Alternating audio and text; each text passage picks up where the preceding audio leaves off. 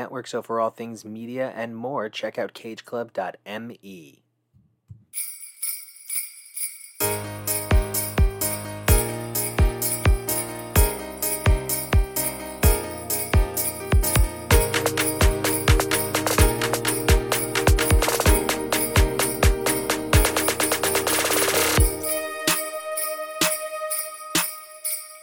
Hey everybody, welcome back to X's for Podcast, the show where we take a look at comics, mutants, magic, and marvels through their many merry titles. I'm Nico, and you guys can catch me going full claws over on Twitter and Instagram at NicoAction. That's NicoAction. That's a reference to my favorite annual holiday reading tradition, Grant Morrison and Dan Mora's incredible claws, the badass, super cool, sexy adventurer side of Santa you never knew you needed in your life. Go check it out. It's just absolutely incredible. But here at X's for Podcast, we focus a little bit more on the Marvel side of things. So we've come together today to talk about some of our favorite holiday issues throughout Marvel's incredible back catalog. Now, just like X's for Podcast, the X-Men are no stranger to holiday traditions, kicking things off back in Uncanny X-Men 98 by Chris Claremont. And just as a number of our contributors point out, like baseball, there's sort of no way to break the X-Men free of the holidays at this point. So many pivotal issues of the X-Men tie into those major holiday moments. There's,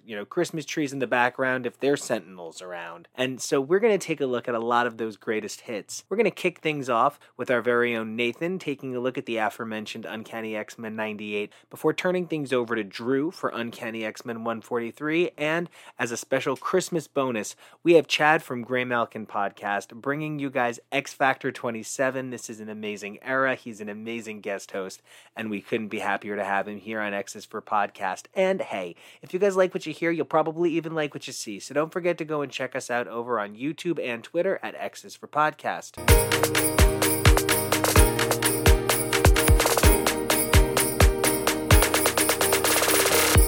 It's a white Christmas in New York City. The X-Men are skating at Rockefeller Plaza and the Sentinels attack. I guess that means I'm covering X-Men 98 for our very special X's for Podcast Christmas special. Cannot wait to dive into the story. I'm Nathan. You can find me online at Dazzler AOA on Twitter and Instagram. That's right, Dazzler AOA at Twitter and Instagram.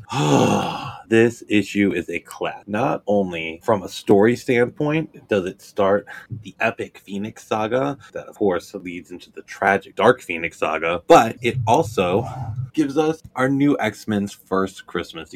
We open on a beautiful scene of ice skating at Rockefeller Plaza, and Jean Grey lovingly yells out, "Scott, Storm, all of you, can you believe it? A white Christmas!" And then promptly faints. Not really, but And for the first time in years, New York has itself an honest to goodness white Christmas. You can tell this was the 70s because who else says honest to goodness? Classicness though. Then we get into Jean talking to Aurora about the snow, and Aurora's like, Jean, I can't help but remembering that on the slopes of Mount Kilimanjaro, the snow is white. And Jean goes, oh bother, you're worse than Cyclops. And then we are treated to Piotr and Kurt stealthily stalking two ladies who happen to be one of my favorite characters ever, the lovely Miss Amanda Sefton, Jermaine Sardos. Nightcrawler doesn't recognize her here, but he's basically going after his sister. But we don't like to talk about it that much, but yeah.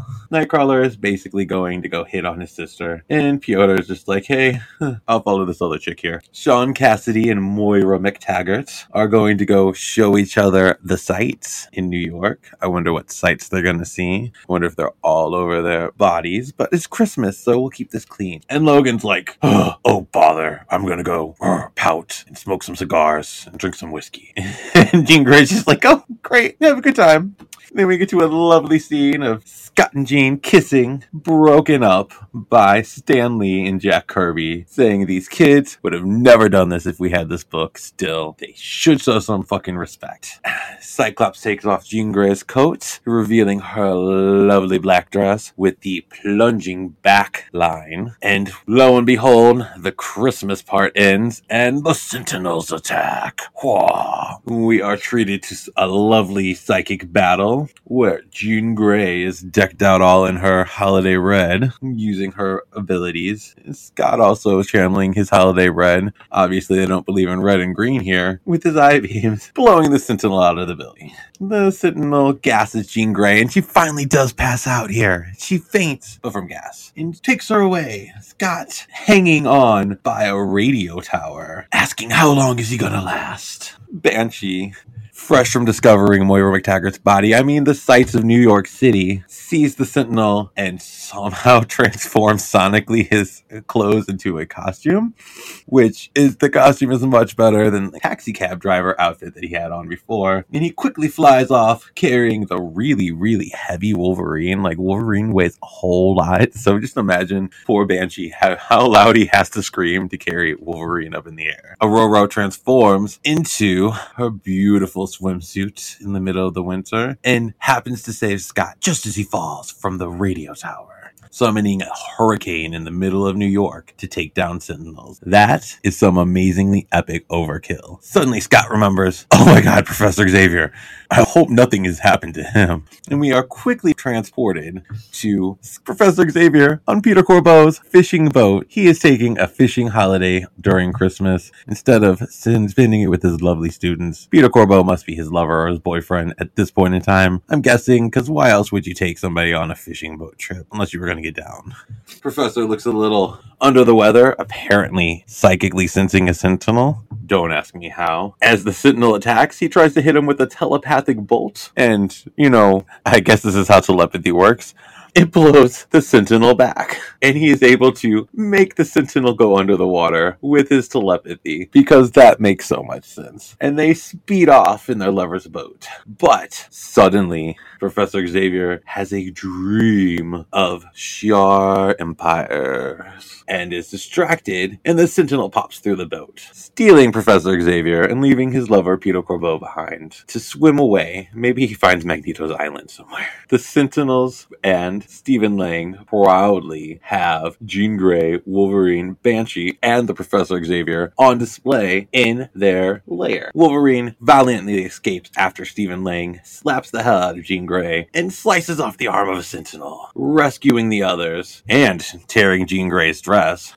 The others are able to incapacitate some Sentinels and try to make their escape. We worriedly get a scene of Nightcrawler talking to Cyclops, trying to figure out where they are, while they give Peter Corbeau hot cocoa and talk about his lover being kidnapped. And we suddenly realize that Banshee, Jean Grey, Wolverine, and the Professor are not on Earth. I have to say, this issue is an amazingly important issue in so many ways. Yes, it introduces Stephen Lang. It introduces Amanda Sefton. It introduces the arc with which Jean Grey becomes the Phoenix. But I love it most of all for that opening Christmas part and that really good holiday spirit that we get from this issue. I hope all of you enjoyed reading this issue when you did for the first time, and I hope you enjoyed hearing me prattle on about it.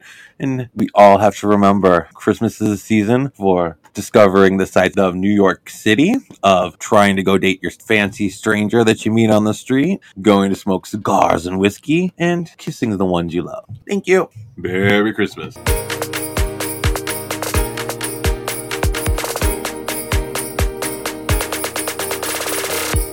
Hey everyone, my name is Drew. You guys can find me online on Twitter and Instagram at Drewsipher3. That's at DREWSIPHER3. Today I'm here to talk to you about Uncanny X-Men number 143. Guess what just came down the chimney?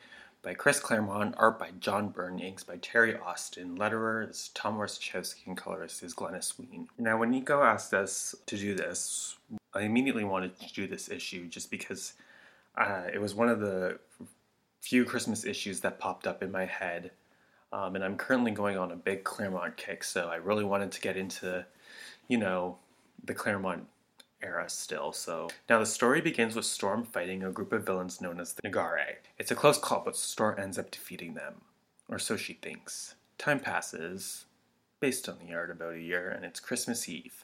Professor Xavier is teaching Kitty how to use the Blackbird when they are approached by Angel, who comes to get Xavier because Everyone is leaving the mansion for the holidays except for Kitty. When everyone is gone, Kitty starts training in the danger room when she receives a notice that there is an intruder in the building.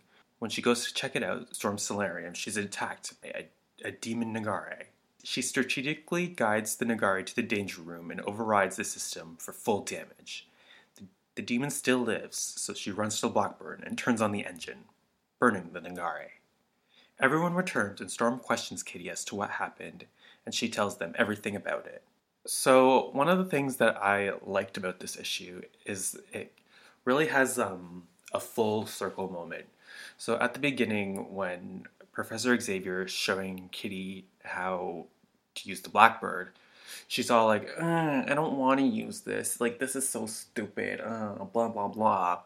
I have my powers. But later, when she's fighting the Nagare, she gets, like, touched by it, and it, like, but while she's using her phase powers, and it still hurts her, like, its hand went through her, but it still injured her. So her powers were rendered useless. She has to rely on these things that Professor Xavier is teaching her. In fact, everything that he was teaching her, she needed for this battle. I'm currently reading the OG New Mutants run, and one of the things that gets discussed, like, very quickly very early on in the run is, should Kitty be a part of the X-Men, or should she be a New Mutant? This goes on particularly in issue 168, Professor Xavier is a Jerk, which is also a Christmas issue. This issue really proves that she should be on the team, and it's kind of like solidified because she outsmarts the Nagari, and she picks the closet that's right by the phone so that she can try and phone the X-Men for help, using her knowledge of the mansion strategically in order to bring this demon to where she wants it to go. She knows she has to go to the danger room.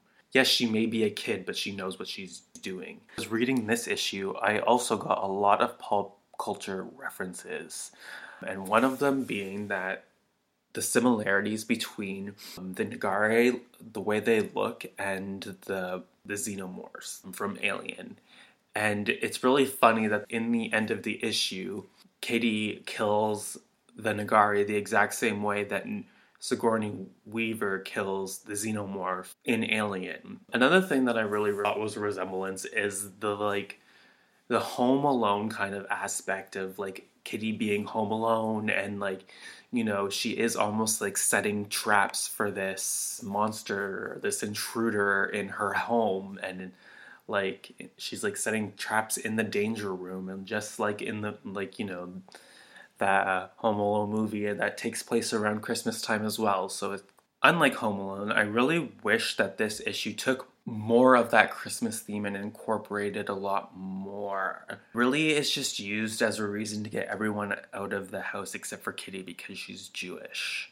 And I would have liked to seen when the Nagari is chasing Kitty around the mansion, like she like has to like push it, knocks over a Christmas tree or something, or, you know, it has to like scurries up the chimney as like a little Santa Claus reference. That kind of would have been like fun to add to the issue, but I think they were kind of going for a more serious tone. Another thing that I really didn't like is the Kitty and Colossus relationship. Now, I've only really been reading a lot of Claremont this year, and so I haven't really encountered a lot of the Kitty Colossus relationship other than what happened in X-Men Gold and the Whedon run. And by then, with the art, I feel like it seems kind of like they were at more of a similar age. But in the art that Byrne does, you can really tell that there's an age difference. Like, Kitty is about 14 and Colossus looks old, maybe 18, and he could just like crush her, and it's extremely weird and extremely awkward to look at. And yeah, I did not like that part. Anyways, guys, that's all I have on Guess What Just Came Down the Chimney. Hope you guys enjoyed it.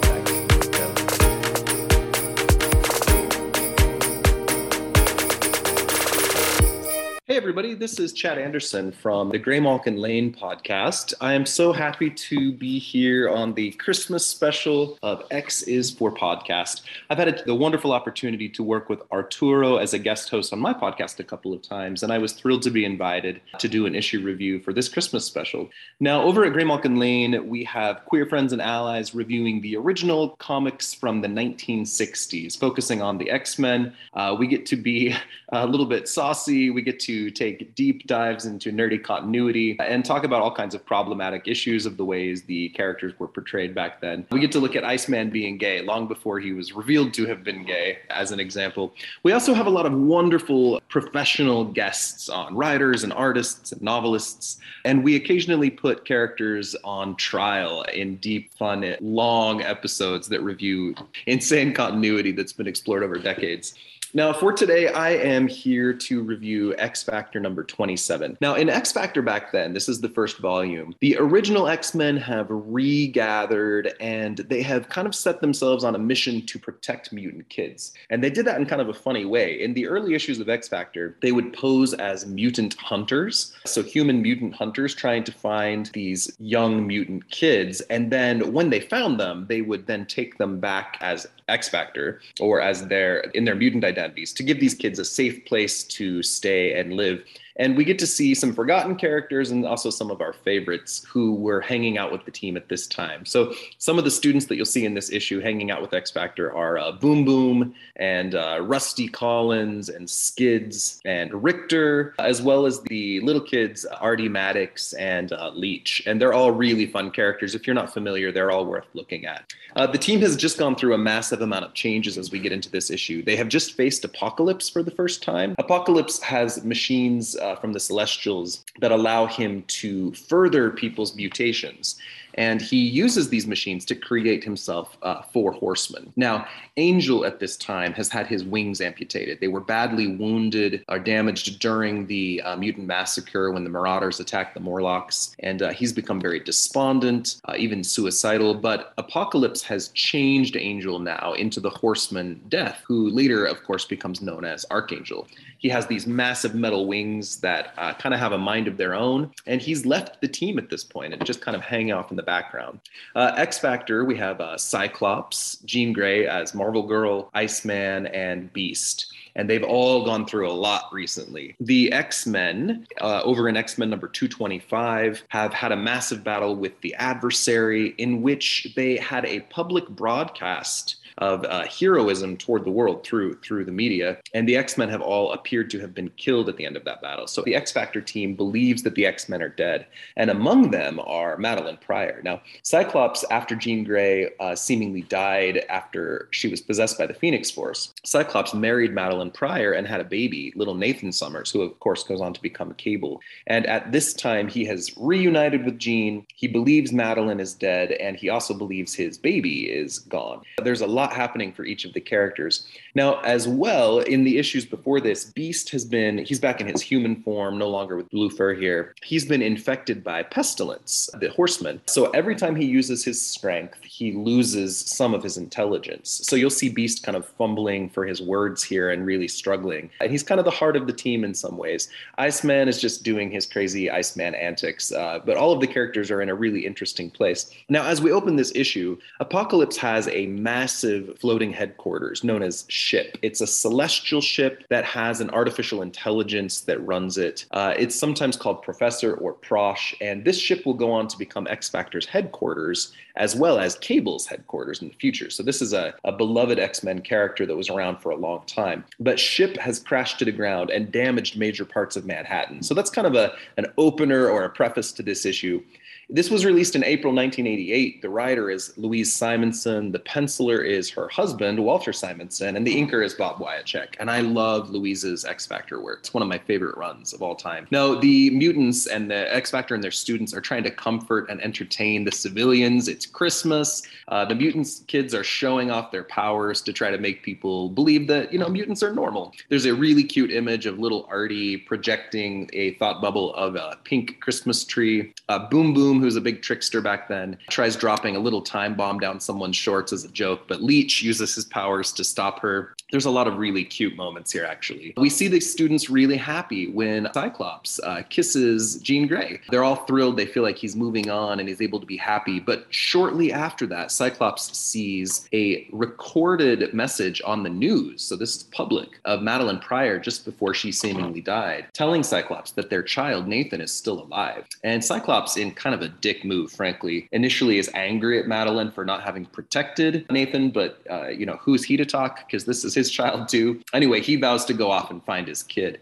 And Jean has recently come back to life after she was believed dead for a long time. So in this issue, we get to see her go visit her parents, John and Elaine Grey. They are a little older, where she's kind of stayed the same age. And they are, of course, thrilled to see her. But it's a short visit because Jean is worried about them. She's worried that they will become the target of anti-mutant forces. So she lets them know she won't be able to see them for a while. But it's a really cute little happy kind of family Christmas reunion. Jean, of course, is foreshadowing later comic book storytelling in which her parents are really horribly killed by the Shi'ar Death Commandos in a later issue of Uncanny X-Men. Jean is also worried about her sister in this issue. Her sister Sarah has recently been seen with some anti-mutant forces, and Jean vows to kind of go look at her. So we get a kind of a rare look into Jean Grey's family life in this issue. We get a really adorable scene when Iceman creates a giant icy Christmas tree on top of the Empire State Building, and people are super happy. Beast is interacting with Trish Tilby, who is a famous reporter and kind of his love interest at the time, and she's realizing how cute the mutant kids are that he's hanging out with. So there's some really cute kind of family moments here. As Iceman takes the students away on an ice slide, we see them pass a children's hospital, and it's Christmas, so they're seeing these sick kids inside. And, far away, we see Archangel kind of in the role of Ebenezer Scrooge, standing on a foreign rooftop where he is just disgusted at all of this idea of Christmas. And he kind of flies away in anger as his wings lash out and destroy a chimney. There's a lot of really fun moments here. The X-Factor team and their students arrive back at the damaged ship, and they find some police officers bringing them a Christmas tree and ornaments to celebrate them. There's also a lot of local businesses that have sent giant stacks of presents for the mutants, kind of thanking them for their recent service and letting them know that they are welcome. And the kids, although they are thrilled by all of the toys, they realize that they've got everything they need with their family and their acceptance here. And so they decide to take their presents over to the children's hospital instead to give it to the sick kids, which is just the most Christmassy thing ever. It's all of the feel-good, sappy after-school special Christmas that we need in that moment. Boom Boom, of course, is a little bit reluctant because she's kind of selfish. She doesn't want to give up her gifts, but she picks one sweater out of the pile that she loves and leaves the rest there. So first they have to fight off some bullies outside the hospital because there's always going to be bigots. But then they get to take these presents into the sick kids. We get to see Beast dress up as Santa Claus. Artie is dressed up like an elf, and they're just kind of making everybody happy. It's a really cute issue for Christmas, as it even furthers the very complicated lives of these characters. We end the issue with kind of a cryptic, dangerous message. Apocalypse and his 3 remaining horsemen are aware that ship has repaired itself, and they decide to leave it behind for X-Factor to use as a headquarters, which they do, and Apocalypse will later come back and try to reclaim this ship. So the issue ends with Apocalypse kind of creepily wishing X-Factor a Merry Christmas. This was a really fun issue to review. It was so fun to go back and read something I hadn't read in a long time. I hope you guys enjoyed this review, and I'm excited to hear this along with the other reviews at X's for Podcast. I look forward to tuning in for more episodes soon, and I hope you'll come over to Grey Malcolm Lane and give us a listen. We're having a great time, and we've got so much great stuff coming up with some amazing professionals joining us. Merry Christmas, Happy Holidays, Happy Hanukkah, whatever you celebrate in whatever way you do. I hope you find joy and love and happiness this season. My name is Chad Anderson. If you'd like to find me online, you can look at Grey Malkin P like podcast on Twitter or Grey Malkin Lane on Instagram. I'm happy to chat anytime. Thank you, everybody, and happy holidays. Hey, everybody. Okay, so Christmas in the 90s, right? Very Home Alone, I guess. I don't know what else is Christmas in the 90s. But we have a number of amazing Marvel stories from the 90s. And as Josh, Arturo, and Tim point out, these stories represent so many of the most controversial moments in Marvel history, a lot of forgotten moments in Marvel history, a lot of moments that maybe people wish they could forget. But what's really incredible is that throughout all of it, the power of the sort of Marvel holiday spirit continues. Now, I personally did love those Marvel holiday specials growing up. I had so many of them, and when I worked at a comic shop, it just happened to be when, Joey Q was like, let me bring back the Marvel holiday special. And so I did myself a great disservice and bought like 1 million copies, glad to single-handedly try to keep the Marvel holiday tradition alive on the strength of my own wallet. And it was just such a cool thing to see them come back. So the fact that Josh was like, no, that's one of my things, it was just such a great, I was so excited, so happy. And any opportunity where Arturo gets to talk a little bit more about Joseph is absolutely fine in my book. And on top of Marvel Holiday Special 92-93, as well as Uncanny X-Men 341, we have the Gen X Holiday Special, and this is so exciting. So TK is a great guy, and we were so excited to have him come in and talk about one of these holiday issues with us. And I really love his honesty. He's like, you know what? I love Gen X, and I love this at the time, and looking back, let's talk about it, right? It's always important to remember that sometimes the holiday magic can make a kind of issue a whole lot better. And that's just the magic of Marvel and the holidays. So we hope you guys enjoy this next batch of segments.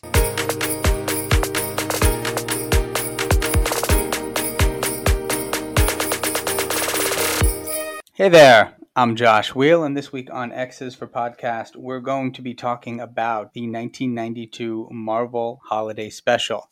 Now, this one gets confused a little time. Oftentimes, people think of it as like the 93 Holiday Special because that's the big number on the front. But then if you look closely in the corner box, it actually says January of 1993. There's another one that has the big 1993 in the title that is from like December of 93 for the 93 holiday issue. This one has really fun Art Adams art on the cover with Ghost Rider and Wolverine and New Warriors and Spider-Man and Hulk all kind of like blasting out from the left side. It's a huge wraparound. So when you open it up and you look at the front and back covers together, it's got good old Santa Claus holding an enormous toy bag that everyone's coming out of. And then on the back, you can also see characters like Doc Samson, Daredevil, Punisher, Thanos, who has stolen Superman's hat. Superman. Thanos has stolen Santa Claus's hat. And it's just a lot of fun. It's a great holiday wraparound cover. And for me, it's a bit iconic, I would say, because I remember getting this when I was a kid. I had this when it first came out, so I'm actually holding the OG floppy in my hand. The back had that rear corner box, or the corner box that you would get on the direct market covers where they didn't have the barcodes to scan, commemorating the 30th anniversary of Spider-Man, 1962 to 1992. And so I hadn't read this because, God, 62 to 92 is 30 years, and now it's 2021. So this is 29 years later. Spider-Man was as old when this came out as this comic is now, which just blows my friggin' mind. But I hadn't read this in probably at least 25 years. And so going back and reading it was a lot of fun for this holiday special that we're doing here on X's for Podcast. So I'm going to run down and go through the credits real quick. It has 8 stories. Wolverine by Larry Hama with art by Michael Golden. New Warrior story by Fabian Nicieza with art by Derek Robertson and Larry Malstadt. Spider-Man story written by Stan Lee with art by Steve Lytle and John Costanza. Punisher story by Carl Potts with art by Rick Levins and Al Milgram. Doc Samson story by Peter David with art by John Herbert and Mike Carlo. Thanos story by Jim Starlin with art by Ron Lim and Terry Austin. An Iron Man story by Shawley Fish with art by Tom Morgan. And a Daredevil story by Ann Nocenti with art by Tom Greinberg and Fred Frederick. In between each story is a pinup. Gorgeous pinups by the likes of of Darren Ock, Sal Buscema, Ernie Chan, Dave Cockrum, Kerry Gamble, Ron Garney, Steve Lytle, and Rurik Tyler. The pinups going back were some of my definite favorite part of this. There's a lot of also really great revisionist. Like, there's some lost takes on characters in here that, you know, in a post-MCU world feel really interesting and insightful. So we'll begin with the Wolverine story with art that looks just ripped from pre-Fatal Attractions. This is, I'm talking like those last few issues leading up to Fatal Attractions. There's also a lot of really strong similarities to the Warren Ellis issue. I want to say it was called No Way Out, and some of that cover art from that run. But this is just, it's Wolverine in a completely silent issue, tearing through monsters and aliens and soldiers while some kind of omnipotent being watches on from the sky. And after, 6 to 8 really fun pages of just Wolverine shredding everything in sight, we see that it's actually a little boy being dragged out of the store from his mother, and he's been playing with all the toys in a sale bin, and the Wolverine toy was just destroying all of the other ones. And I love it because there's this great little holiday thing about like the joy of the imagination and like how much fun all of this stuff is. There's no dialogue. It's just kind of paneled out. It's fun visually to watch. And it's a really great opening for this book, followed by a cute, fun Excalibur pinup by Dave Cockrum that, some of these pinups, the Dave Cockrum one here, there's a Dazzler one later on, are just like their art that we should be seeing. This is stuff that we should be seeing passed around online all the time. And I totally know the reason why is because this isn't on the legit digital medium. But man, just some beautiful semi-lost work here. The New Warrior story by Fabian Nicieza. New Warriors is something I was never super into. I do love Firestar in there though, and I do remember Firestar and Justice from the Kurt Busiek Avengers run, which is big for me, but like I could just never get into. I loved the design of Speedball, but there was just nothing there for me as a character. I never understood Namorita, and I never understood why she didn't kind of turn up more in Fantastic Four and other titles. Night Thrasher, I was not a skater boy. The closest I came to wanting to be a skater boy was just wanting Avril Lavigne to like me in high school. But it's a fun little New Warrior story about the characters at Christmas time, kind of trying to capture a young adult 20-something feel in a pretty slight story. The Spider-Man one, right, plotted by Richard Howe with a script by Stan Lee, is fun for me because it has that old school Electro. I love the design and the art on early 90s Electro. There's a point in the mid to late 90s where they started trying to make him too real because, the original Electro design is very Silver Age. And there's this great period, I would say early 90s, where the quality of the art had gotten better and better to make the Electro design really fun, but it hadn't started becoming like too real where it loses or just kind of like doesn't work with the novelty and needed to be adjusted. So I love these little Spider-Man stories. Plus, this is prime Spider-Man MJ era, and I feel like Spider-Man walking off with MJ at the end of this was one of the things that I remember most from when I was a kid, because especially with the Spider-Man cartoon, I love me some Spider-Man and MJ. There's a very cool Deathlock pulling Santa's sleigh with all the reindeers in the back, double page spread. We have a Punisher one that, I'm not the biggest Punisher fan. I think some of the best Punisher stories are very disturbing and not necessarily things that I want to reread or dwell on. He's an interesting character for sure, but that has never been my area. So a Punisher Christmas story is just a very, very weird thing for me. Then there's a really cool Darren Ock and Steve Montano pinup of the Fantastic Four with a bunch of with an Impossible Man Christmas tree. That's a lot of fun. There's a little bit in the art that reminds me, this is more of a PG kind of earlier impression. It reminds me a lot of the Heroes Reborn Fantastic Four, the issue 4 variant, which was the December issue. 52, where Jim Lee did the Fantastic Four around the Christmas tree with the very, very sexy Sue Storm that I think most people kind of recognize and as like the classic Fantastic Four holiday pinup. And there's a lot of inspiration coming here. And a bunch of cool little notes too. You know, Franklin's got a stuffed Lockheed doll. There's Lockyaw slippers. Sue's wearing Lockyaw slippers. There's some fun stuff in there. In the next story, we get an interesting Doc Samson one that covers kind of Ultron and some other big threats. It's fun because you got Doc Samson really kind of reflecting on Ultron, on the Ant-Man Goliath thing. It's got like Captain America and Hulk. It's a bit of like, and it's a Jewish-based story, so that's really the best part, is that he's talking to a Jewish class and talking about Passover as well. And so, you know, not all holidays are Christmas. Yeah. Probably my favorite story in here is the Thanos one by Jim Starlin, which deals with Thanos and being a kind of not terrible father to Gamora and like wanting to get her a baby doll for Christmas and wanting to, you know, and then Gamora saving his life, and so him, you know, agreeing to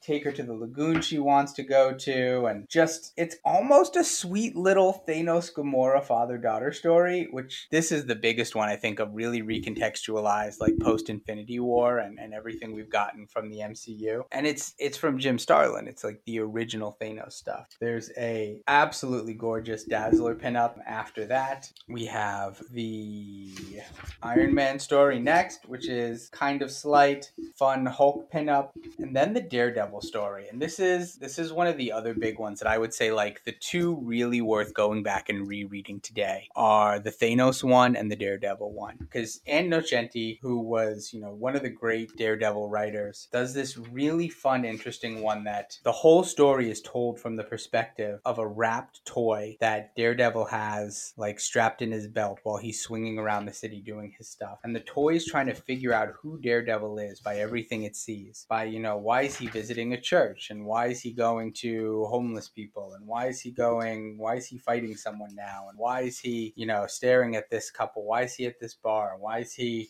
And it just gets to a real kind of simple crux of the character, like going back and forth between, you know, his personal guilt, his upbringing, like the Catholic side, the people he let down, the things that he refuses to let himself forget, the way he separates himself, but also, you know, the fact that like Daredevil can help society in much bigger ways than dropping something off at a toy drive. But he feels like he has to go back and like check these boxes of like what looked like what a good person trying to help out would look like when he was a kid and his dad was around, like the type of stuff that he would think of his dad doing to try to like make amends or be good.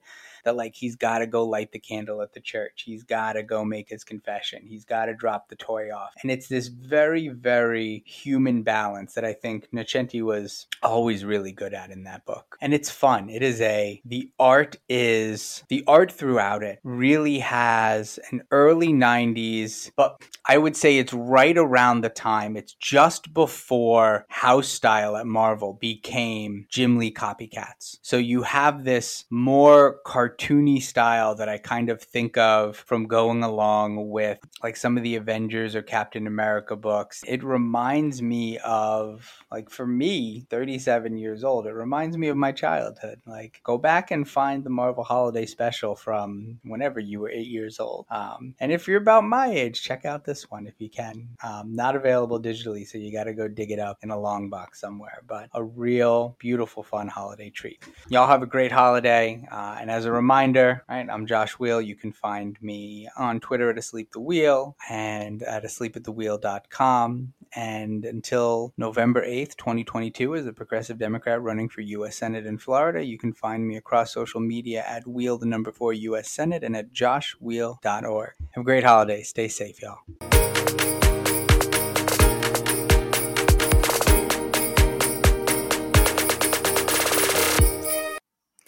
Ho, ho, ho, and welcome back to Excerpts for Podcast Holiday Special.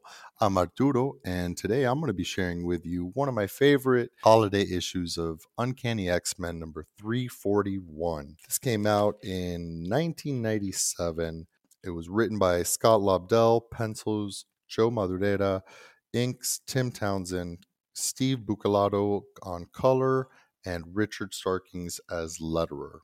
And this is Joe Mad at his Joe Maddest. Like, the art in this issue is, your mileage may vary, but like for me, this is top tier Joe Mad. So expressive, so cartoony, but superhero-y, just kinetic. Just I everybody looks hot. Doesn't look cheesy, but it doesn't look realistic. Truly one of my favorite artists. Our cast is Bishop, Gambit, Rogue, Beast, his dreadful girlfriend Trish Tilby, Cannonball, and my favorite, Joseph. Give you guys a little rundown on who Joseph is. Joseph is a clone of Magneto, younger, hotter clone of Magneto with long, luscious Fabio-like hair. At the time, though, and in my defense, this was in 1997, Joseph was presented as not a clone, but as Magneto, right? Magneto had, after the Fatal Attraction storyline and Xavier wiping his mind, Colossus had joined the Acolytes, Asteroid M came crashing down to Earth. Magneto's catatonic body was lost and missing. Nobody knew where he was. And then all of a sudden, gorgeous, hot, young Magneto washes up on the shores of, I think, Brazil. Listeners, I transferred all of my love and affection for Magneto onto Joseph. I accepted him whole cloth as Magneto, just in a younger body. And I was just so grateful that he was back. And I thought, here we've got a refreshed Magneto, and look, and he's being a good guy. This is like a gentler, sweeter Magneto. Maybe this is going to be like the X-Men version of Magneto. So I loved him. I will always love Joseph. I will defend Joseph the way others would Matty Pryor. Like this to me was a real character. And I kind of hated the retcon later that he was a clone. So anyways, they are in Rockefeller Center under the big Christmas tree. It is just like where you see like Saturday Night Live, like, intros, like the golden Prometheus statue over the big ice skating rink. The way this art captures this scene is just perfect. Like, if you've actually been there, this is exactly the vibe. Steve Bucalato on colors does a great job. Just the gold of the lighting here, the way he captures the Manhattan sky, the grays of it, it just spot on. Beast and Trish Tilby, they were going for dinner, and they're asking who wants to join them for dinner. Gambit's a little bit miffed, and Gambit gets out of there because he feels like a third wheel, because Rogue and Joseph are kind of hitting it off. So Gambit gets pissed. He leaves. Bishop says he's going to head back to the mansion. Anybody who's had roommates or lives with family knows, like, sometimes the best time is when everybody else is out of the house and you have the house to yourself. So that's what Bishop goes to go do. And Cannonball whips out a Christmas list for all of his Guthrie siblings, and he's got to go Christmas shopping. And everybody says, yeah, good luck with that, buddy. You get a little sneak peek, a little Easter egg of Frank Castle, the Punisher, just walking by as Sam makes his way to FAO Schwartz. FAO Schwartz, again, huge, like, toy store in Manhattan, just iconic. And the way that Joe Mad's art captures the madness of like holiday shopping at a toy store in the month of December is just like tremendous. You gotta see this art. Gladiator shows up at this point. Gladiator of the Shi'ar Empire, the praetor of the Royal Galactic House of the Shi'ar Empire. So he's the leader of the Imperial Guard, and he shows up and starts tussling with Sam. And you just have to see, again, this art, because this is Joe Mad just doing Gladiator justice. He is such a big, hulking Chad of a man, and it's incredible. Rogue and Magneto end up getting on a horse-drawn carriage for a romantic stroll, and Magneto uses his magnetism, so they are just kind of floating over the city, and it is beautiful, and Rogue looks delighted. And then there's a fun page where their midnight stroll goes by the Marvel offices, and I guess the editor here, presumably Bob Harris, is on the phone with his wife, and he's complaining that Scott and Joe haven't even started the next issue yet, that he freaks out when he sees the floating horse carriage and decides he's working too hard and he should go home. And it's just delightful.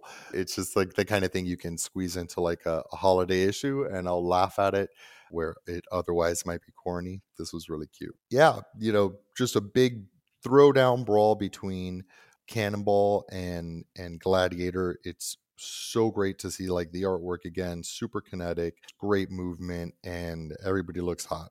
Oh, it's a good time. Magneto uses his, magical powers of magnetism to create this Xenox chamber, the heart of the Xenox chamber above, of all places, the Twin Towers, which is kind of, a little bit of a time travel thing. He uses that to basically dampen Rogue's power so he can give her a sweet, soft, gentle kiss on the forehead, and it is just heartwarming, and the art completely sells it. You guys got to read this issue. Just revisit it. If you haven't seen this in a while, I really recommend, even if you haven't read this in 20 years or never, check it out. It's just such a fun issue. This was just a great era of X-Men. It feels like the same kind of vibe of like when the X-Men are like playing baseball. Like that's what this feels like. It's not them fighting, giant murdering sentinels. Is them going holiday shopping and like braving Manhattan, in December, and it's just great with a nice little superhero fight thrown in. I could talk about this and Joseph forever, but I just want to wish you guys a very, very Merry Christmas, Happy Holidays, etc., etc. I hope your season is merry and bright, and thanks for listening.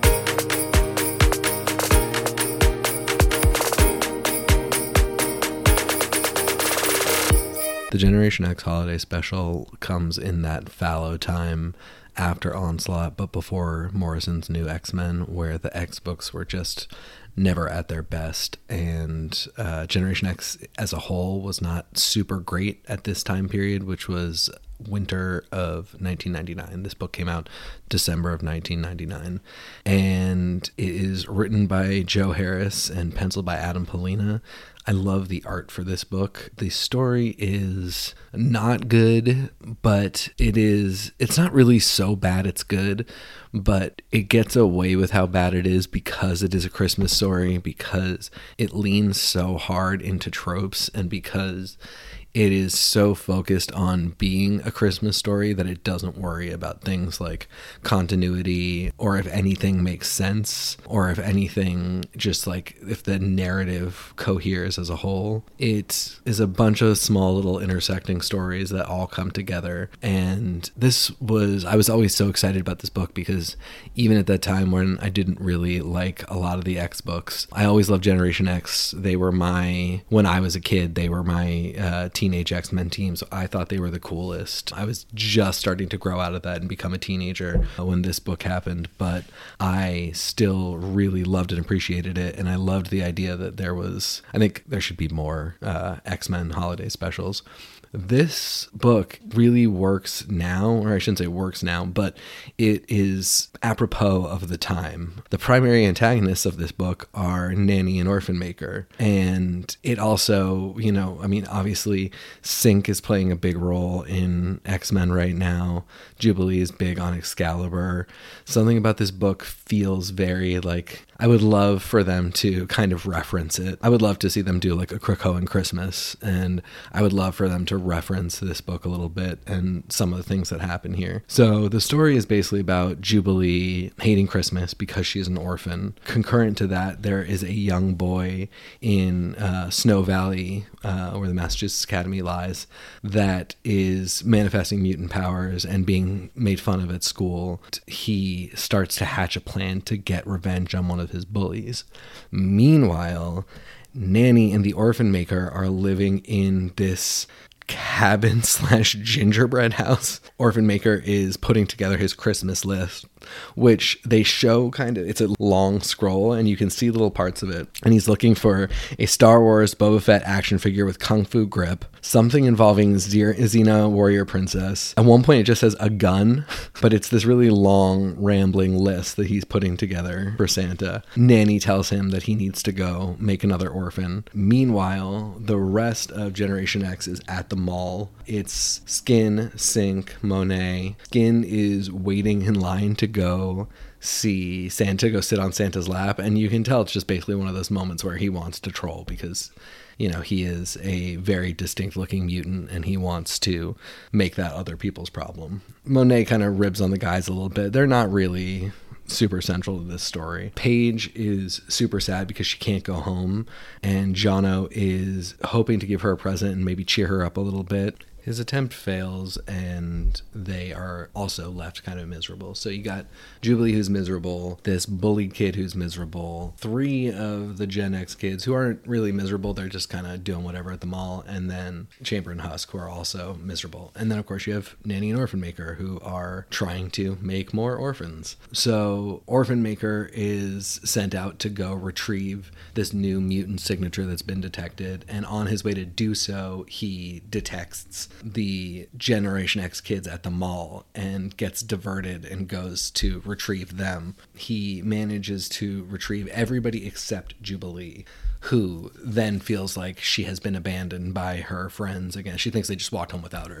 So Peter brings the Gen X kids back to Nanny, who, of course, is not satisfied because these are not the mutants this is not the mutant she sent him out for. She says he's still got an orphan to make. So he gets back out into the fray, goes to the town where his signature was originally being detected, and immediately forgets the exact address that Nanny told him to go to. So he just picks a house at random. Jubilee stumbles upon him as she's walking home and follows him into that house, which turns out not to be the house of the mutant kid, but of his bully. And Jubilee attempts to stop Orphan Maker from taking the bully, but as he is flying out of the house with his jet boots with the bully in tow, not realizing that he doesn't actually have a mutant, Jubilee grabs onto his leg, holds on for a second, but then gets dropped onto a roof. She is just sitting there lying on the roof covered in snow, and yet still somehow falls down the chimney a couple panels later, which makes zero sense, but, you know, here we are. She then discovers our mutant kid who is holding Santa hostage. And this is where the story really starts to charm me, because you've got, not like a mall Santa, because we do have a mall Santa in this, the one that Skin is trying to troll. You've got actual Santa Claus who knows Matthew the mutant's letter by heart, this letter that he sends asking not to be a mutant anymore, and really is trying to comfort and care for this kid and keep him from hurting anybody else. Yet again, Peter has brought home the wrong kid, so Nanny sends him back out, this time with the right address information at hand. Meanwhile, Jubilee is talking to Santa and this kid, trying to kind of get a hold of the situation, and realizes that the kid can't hold her hostage because his powers don't work on other mutants, but he can hold Santa hostage. And as they're sort of getting this all sorted out and trying to comfort him over the fact that he's a mutant, Orphan Maker explodes into the house. Before he can kill this kid's parents and take him back to Nanny, he sees Santa Claus and immediately jumps into his lap, which just the funniest, most him in his giant suit in Santa's lap is such a great panel, and his enormous long Christmas list scroll is just ribboning around. But of course, because this is the real Santa Claus, he has all of Peter's old letters and knows that Peter has obviously not been nice this year. As he is trying to chide and reprimand him, Peter starts getting calls from his comms from Nanny, who has Generation X has gotten one over on her and is escaping and is begging for him to come back. So he is torn between trying to stay and negotiate getting presents from Santa and go back to Nanny, which ultimately he does, which just kind of closes out the issue. Somewhere in there, the kid that was holding Santa hostage just fell asleep because he stayed up all night to wait for Santa. By the way, his whole plan was to hold Santa hostage so that Santa could not go to the bully's house after his. And so he was just going to keep him there all night so that he didn't get presents. But he just randomly, while there's a giant murderous armor-suited dude in his house, falls completely asleep. And so nobody is hostage anymore. The Gen X kids are freed from Nanny. Everybody's walking through Snow Valley, just headed back to where they are. Sink has a really funny moment where they're walking home with the bully kid who has been shitting on them for being mutants the whole time, and Sink pushes out his aura and says that he's detecting mutant energy coming off of this kid, and the kid runs home crying and screaming, which just is a great moment. Jubilee is walking Santa back to his reindeer on Matthew's roof, and they discuss the letter that she once wrote to Santa saying that she didn't want anything. She just wanted her family back. It's a great moment because he doesn't have anything to say. He doesn't even give her the spirit of Christmas was inside you the whole time. He just, he says that he heard her letter, and she, for her part, says that she realizes that Matthew was not controlling Santa the whole time. He was not being held there against his will because Matthew's powers weren't working on Santa, which would mean that Santa is a mutant. This is confirmed a couple panels later when Sink is pushing his aura out and detects a massive signature, and Santa's sleigh whooshes past. There's a couple more closing panels with Jubilee waking up and just feeling a little bit better about Christmas. I mean, it's mostly one of those, like, everybody's miserable, so I don't really need to be miserable. And there's just a nice closing one-page panel of the group all together with Artie and Leech. Artie drawn weirdly, just not pink enough. Yeah, everybody just gathered and celebrating Christmas. So it's a really cool issue. I love the idea that Santa's a mutant, which has come up a number of times, I think. Again, just feels like in the Krakoa era, it really needs to be brought up again. I really need a Krakoa Christmas special where Santa comes to, claim his spot on the island, or like God goes to Arakko to bring Christmas to the Araki. I need that, absolutely. The idea that, Nanny and Orphan Maker could have a moment of being like, oh yeah, we saw you guys one Christmas, remember? I just think would be absolutely hilarious. A Krakoan Christmas special would just make me actually like Christmas and stop being the Scrooge that I am. Overall, this is not a super well-written story. There's a ton of confusing details and weird plot holes and just I don't know, this is what happened just to move the story along. But I do just love it. I loved it when I was a kid. It was really one of the last issues of comics I read before I kind of put them down for a while. I get into holiday episodes and holiday issues, so this told a really cute little holiday story. That one panel of Peter on Santa's lap is just the absolute best, and I smile about it to this day. Unfortunately, this issue is really difficult to find, but if you are a holiday person, this...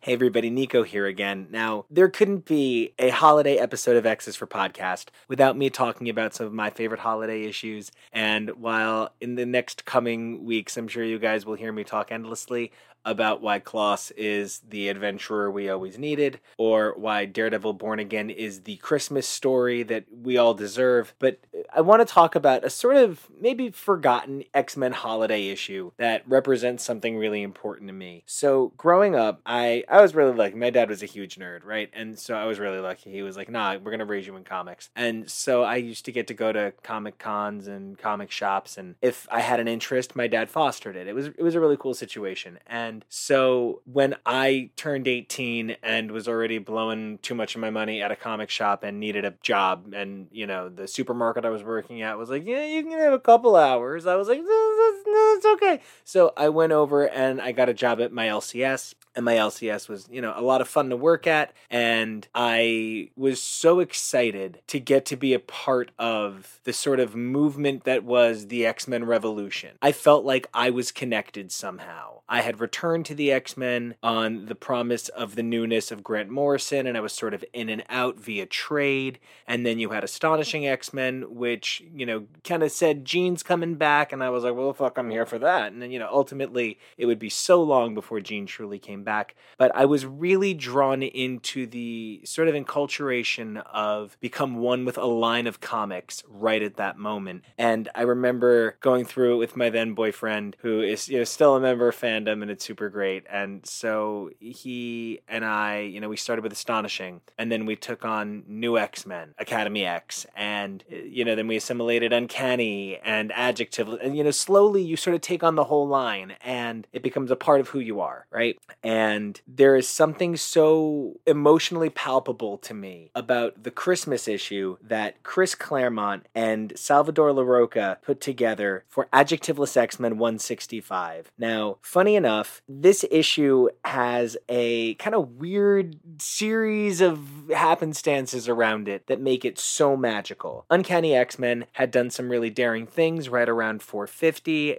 bringing X-23 into the forefront. She had been a kind of minor character running around in the background through the pages of Joe Quesada's, ultimately kind of groundbreaking, if not quite capable of sustaining NYX. Kidden Nixon remains one of the most interesting characters to come out of the X office in decades, and the visuals of that book were so striking. And, so X-23 is becoming a part of the X family, and she's becoming a central identity. She's starting to really grow that way that Miles grew, where the idea of this character took root in a fandom and it just went from there, right? So she's still running around in the Fang costume, and it's kind of a weird time for Uncanny X-Men because, we're heading toward House of M, and there was just this sense that the X-Men had so much to prove when Grant Morrison left, and ultimately Astonishing X-Men was kind of stunt casting, but so many good things happened around that era that are still important things now. And X-Men 165 has a lot of the sort of romance that reminds me of sort of that moment in my life. And I think that's kind of the magic of having grown up alongside Chris Claremont telling me Christmas stories my whole life. I can sort of, not exactly in the most Seasons of Love Rent way, but I can kind of measure my life in stockings and report cards and, sort of Chris Claremont Christmas specials, I guess. And one of the things that this one so highlighted for me was a sense that Chris Claremont was not going to be the guy who kept the new ideas out. He was not going to be the man who said no to the new guard. I'm not saying that I feel that every writer always behaves their best. And I know that there's probably stories out there about me running this show too, but there was this energy that he was willing to play with these new characters. And to see Nori working, and, I really loved those New Mutant kids, that Volume 2 New Mutants by Weir and DeFilippis. I bring them up enough, right? And I loved them running around New X-Men Academy X. And this whole Gambit is temporarily blind as a result of the Chuck Austin run that also featured Plant, Black Tom killing Sammy the Fish Boy. And it's a series of sentences that, like, the more you say them, the more you're like, oh, right? But it's fine. So this whole thing with the super stylized glasses, I love Salvador Larroca getting to draw those fucking glasses on everything, because that was like a really big part of his style, his image at that time. If you think back on Extreme X-Men, it was Storm and a lot of obvious editorial changes and fucking glasses, right? So I loved the glasses getting to be part of this. And there's that incredible moment. Now, if you're reading this on Marvel Unlimited, on digital page 13 of 25, there's this moment where, Salvador Larroca channeled his best Emma in the best possible way, his best Emma. He summoned up sort of like sexy Queen Faustine, and it's really incredible because this is such a pivotal moment for Emma. I truly believe that if you've read New X-Men, there really is no way you can justifiably make Emma evil ever again, but I understand that that was not like the cultural vernacular, right? A lot of people were still like untrustworthy, and I'm like, just spotty past. And there is this majesty to that moment of her on the page, and then she just gets fucking decked in the face with the snowball, and it breaks that tension. You've got Beast playing Santa, and Kate and Rachel, I guess, on a double date being elves together. I just,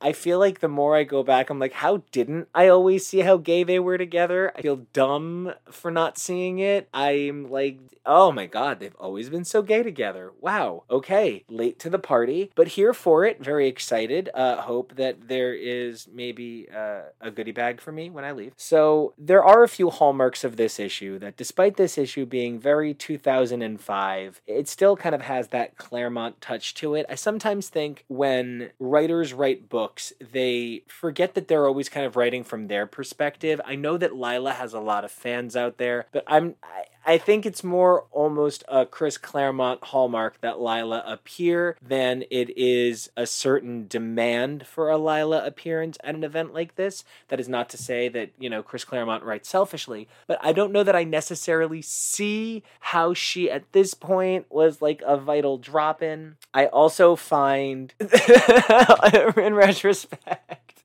oh man, I can't believe this is coming up. But so Chad did that amazing segment on X Factor where he talked about how, and that's the magic of editing. I get to, drop this stuff in. But so Chad is like, oh, look, Jean sees her parents. And I'm like, oh my God, Rachel's seeing her grandparents. And he's like, and then they died. And I'm like, oh my God, Rachel's seeing her. Oh my God. And then they died. Like they die right after this. So Chad, good job, buddy. Good placement, because they die, right? So the ending of this has Xavier and Magneto also being very coupley, which no, I always saw that. We're fine on that. But there's something very removed and cerebral about the approach to Xavier and Magneto that I feel is much more a Claremont thing than a Hickman era thing. And I think this really highlights that for me. One of the things I see here is Xavier and Magneto operating as these shadowy, intelligent figures looking on the ones they love. And the way I see them in Hickman's era is a little bit more like, have you noticed? Everything's on fire. And just kind of being okay with it. Just being all right with the burninating. So, okay. I think, number one, when you're talking about Salvador Larroca and Chris Claremont and their team up, their partnership, you're talking about a pretty legendary partnership that so defines their unique synergy that, Salvador Larroca did the bonus issue that is unique to that Chris Claremont special edition Marvel made that had the 2 stories that'll never be reprinted anywhere else. Yeah, I bought it because, you can check out my unboxing video on YouTube.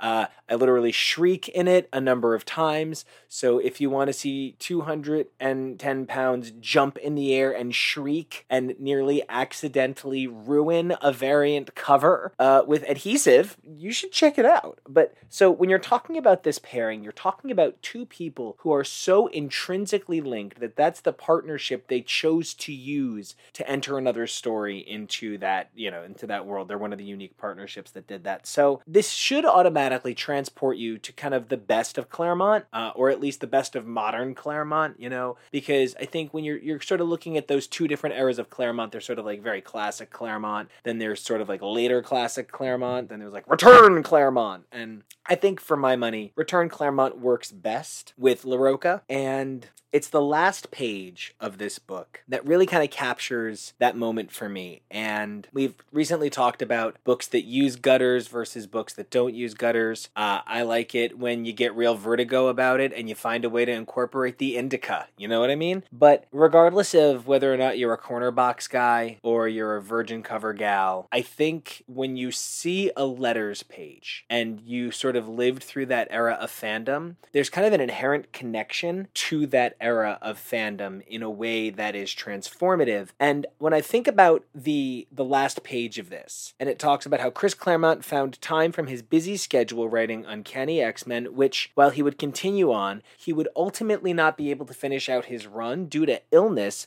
and would receive assistance from then outgoing writer on Exiles Tony Bedard, who had actually been an editor over at Vertigo, just looping everything back to Vertigo for a minute because, you know, if you work hard enough, you always can, right? So Claremont wouldn't get to finish that run. His Excalibur would be unceremoniously canceled, and while, look, I don't know that I ever really understood, we live on Genosha, we're forging the sword of freedom. Like, I don't think that was necessarily the right narrative for the book Excalibur. I know that his new Excalibur, while I am a fan of it, I am the one fan of Pete Wisdom. Hello, it's me. I feel as though, you know, we're talking about two runs that got canceled unceremoniously. There's also a reference to X-Men The End, which I recently mentioned how much I loved to Jonah, because it is a spectacular run. But this back page, this expressions, right, as it were, I don't know why I went full Carnage on that. I really think it's incredible because it says December 2004 X titles,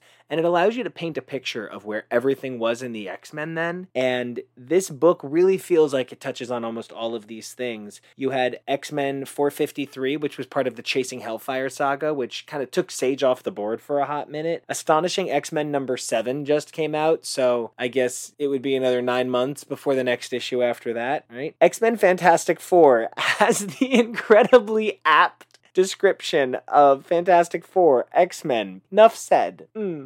So I guess what I'm really saying is, you know, when you think about kind of measuring out your time and you try and use the calendar, right, you're able to remember things like birthdays and Christmases and New Year's. And it wasn't until I said, you know, I love a lot of X-Men holiday issues and a lot of Marvel holiday issues in general. I would really love to do something about that with my incredible team, that I came to realize how much of my life I could measure in my trips to my LCS or buying a book digitally, or it's just kind of amazing how when you love a series of periodicals and that series of periodicals ages with you and transforms with you, and a man like Chris Claremont writes on those periodicals that you grow up reading like they're the golden books of your youth, right? Like, you know, my dad had those X-Men comics. Like I said at the beginning, he was a big nerd, right? So I grew up with these stories as my stories. These were like, you know, my children's stories, and that I can trace the man who wrote a lot of my child myth, the men, the women, the Ann Nesenti story that Josh mentioned in his holiday special. That Daredevil story is one that has always stuck with me, and listening to Josh talk about it so romantically choked me up so bad. Oh, it was ridiculous. I'm really grateful for this show every day because I have an opportunity to not just get together with my friends, but to get together with my friends and people reach out to us and they say what our opinions mean to them. And I actually really love it when people are like, no, your opinions suck, we're super mad at you, because it gives us an opportunity to learn. And like, I'm always like, let me talk calmly and diffuse this, right?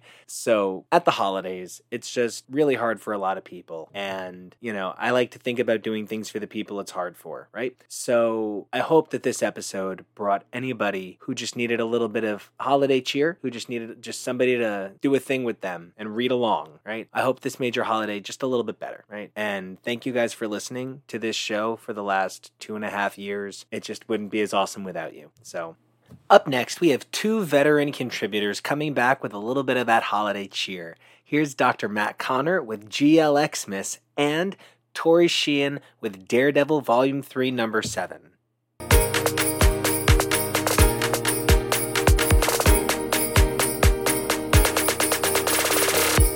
Hello, this is Dr. Matthew Connor, and I am so excited to be back on the podcast, and I'm so excited to talk with you about 2005's GL Xmas Special. I will explain who this team is because we don't hear a lot about them now, but back in John Byrne's run of West Coast Avengers, he had this team of well-intentioned and decently powered superheroes who just happened to live in the Midwest, so they didn't have a lot of crime to fight. So they decided to become the Great Lakes Avengers rather than the West Coast or East Coast, and Hawkeye and Mockingbird helped them for a while. After the Avengers were considered dead after the Onslaught event, they briefly became Lightning Rods as a support team to the Thunderbolts before the Thunderbolts were revealed as horrible masters of evil in disguise. It's the long story, and went back to becoming the Great Lakes Avengers. Dan Slott, who had that amazing multi-year run on Spider-Man and is currently doing fine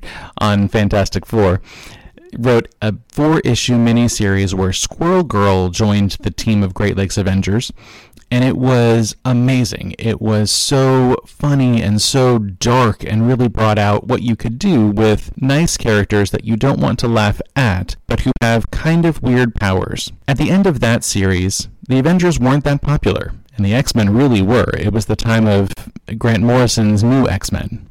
So on the last page, the Great Lakes Avengers turned into the Great Lakes X-Men, GLX, which is why the 2005 holiday special was the GLXmas special. And it holds everything that was so good about Dan Slott's miniseries. It opens with Squirrel Girl talking to the audience, warning about, quote, violence, suicide, and an inappropriate use of the word flock, end quote.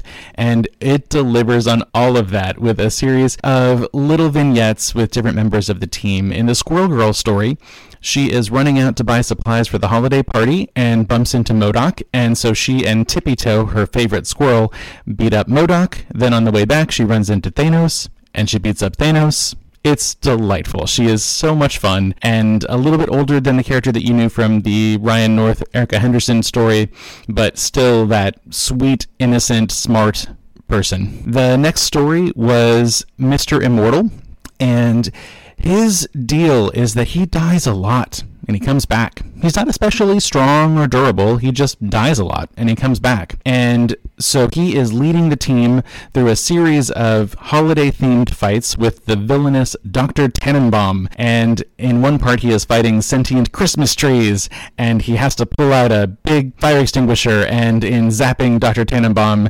fulfills Squirrel Girl's promise and says, "Flock you!" And I think of that every time I see a flocked Christmas tree, and it has been 16 years. In true Dan Slott style, it's not just funny and wacky, because when Mr. Immortal dies, he thinks about the death of his girlfriend, a flying dinosaur named Dinosaur. I know, but it was still cute. And so there's this meditation about grief at the holidays, where he wishes that she was alive, and he can't join her, and he can't be with her dead or alive, so he just has to remember her and think about her and maybe put a stocking out for her. The next story is Grasshopper, who is the latest in a legacy. Grasshopper was a character who joined the team in Dan Slott's original miniseries, but died less than 6 seconds into it because he joined mid-battle and then got hit in the head with a knife. It was really funny.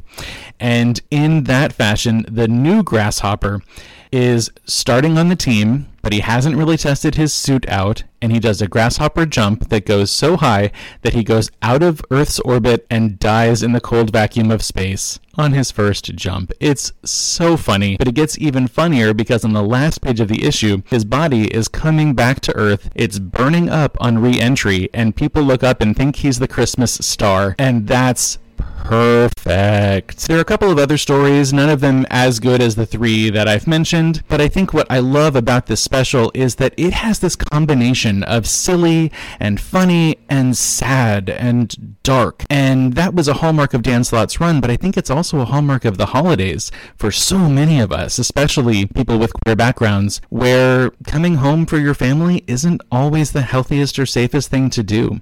And sometimes you just have to see the bleak humor in it to get through this season. So I hope that if you need something like this, that you have access to a funny, sad issue that says it is okay to do whatever holiday you need to do in whatever meaningful way works for you. And we'll see you next year.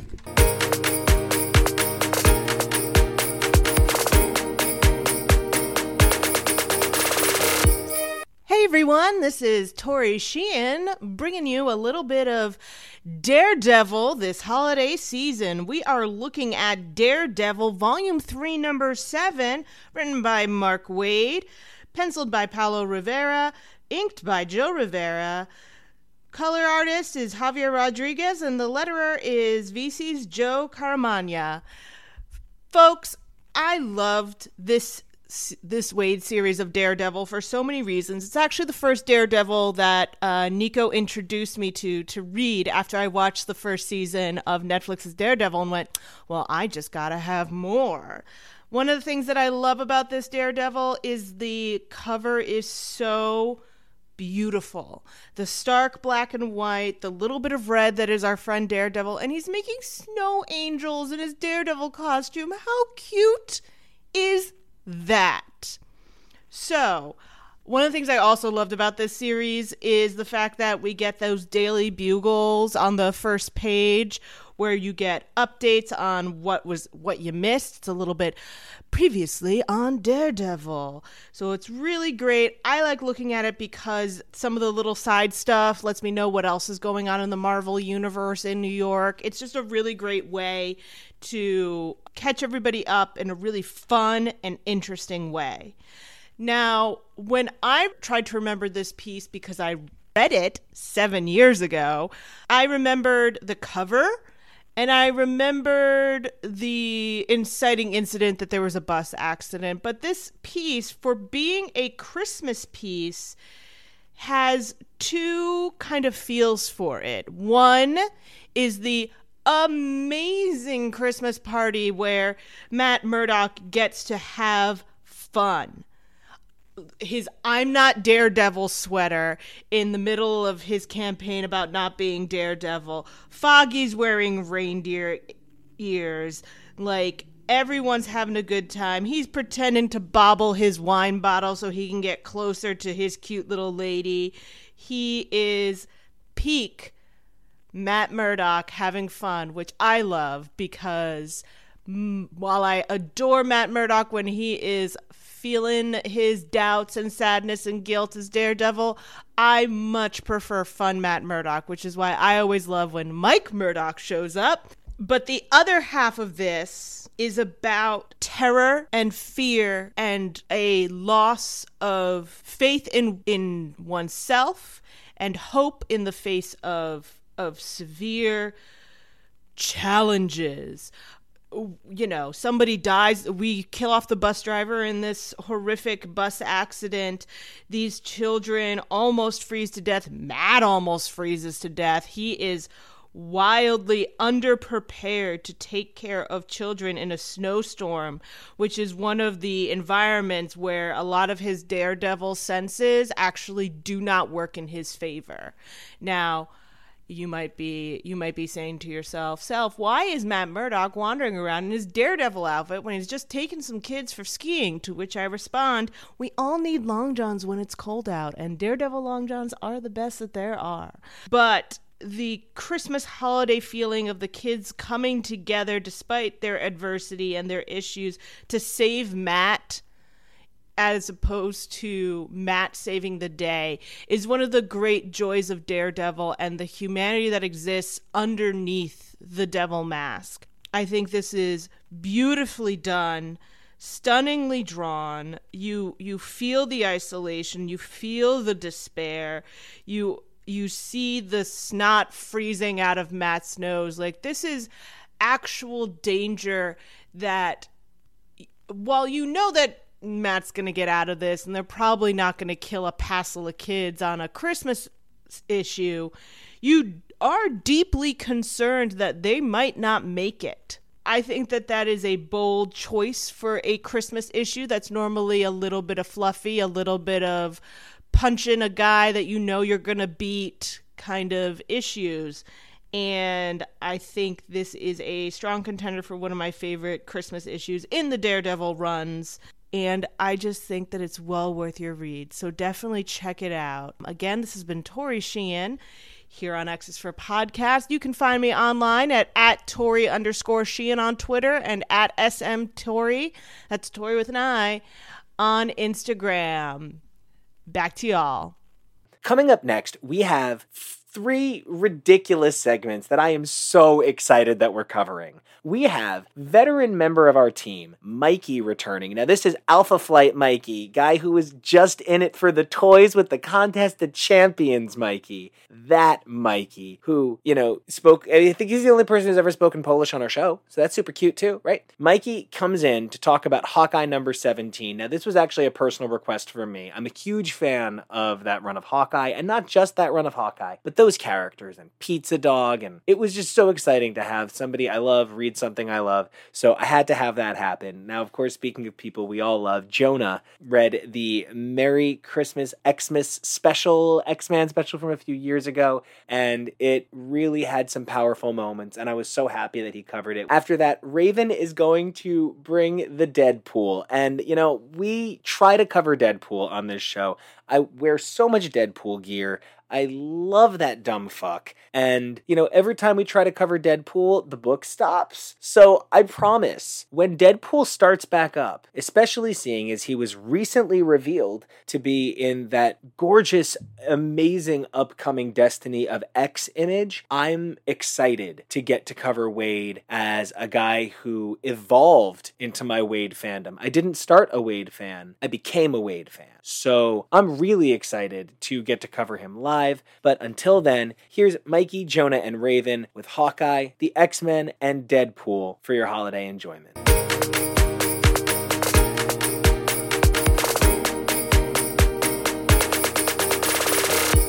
Hey there, what's going on, everybody? It's Mike the Borgnine. You may remember me from the Alpha Flight days of X's for Podcast, as well as Contest of Champions. I'm here today to talk about a very cute and funny issue for X's for Podcast Holiday Edition. It is Hawkeye, issue 17, written by Matt Fraction and Chris Iliopoulos, and David Aya art, as well as color art by Jordi Belair. So, first thing I want to point out right now is I love the artwork. It's very reminiscent of how artwork was in the late 70s and early 80s.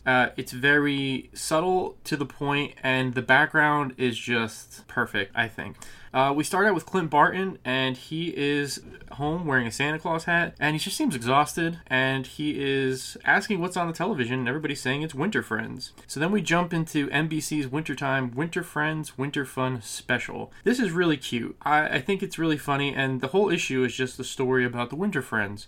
The Winter Friends are a very diverse cast of animals, portraying different holiday traditions? We're gonna go with traditions. No, different holidays, I guess, not really traditions. You got Yalda, representing the holiday Yalda. Rama in Pajamas, it's the Diwali llama. Santalope, which is the Christmas antelope. You have Samantha Hain, the pagan princess, for Samhain, or Samantha Wen, I guess. It's Samhain. Don't be confused with Halloween when they say Sam Hain. It's Samhain. You have the Kwanzaa Gator, representing Kwanzaa. And you have Menorable, the adorable menorah cat, representing Hanukkah.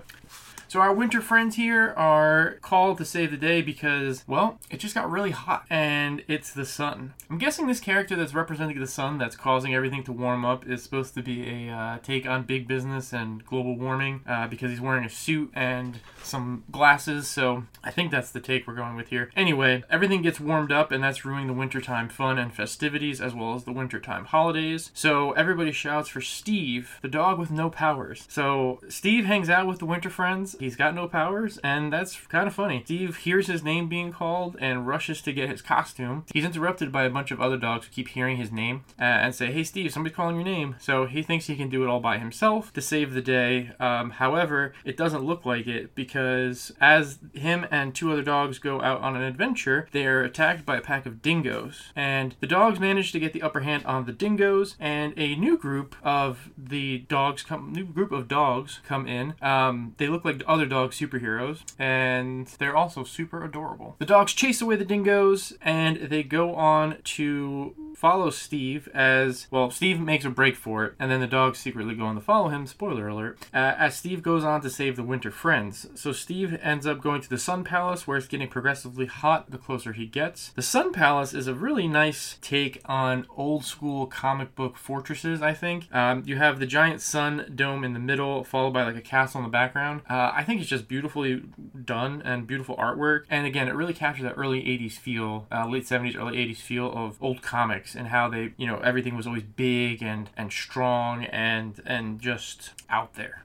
So it's summer. The Sun executive business person, he probably has a name. I just didn't catch it when I was reading this. But either way, Steve comes. He's got all the winter friends tied up, and he is bragging and singing about how he's going to make it summer and ruin all the holidays. So Steve comes in and starts on the attack. The Kwanzaa Gator does let him know that he's like, hey, Steve, he's kind of out of your league here, bud, because he's a supervillain and you have no powers.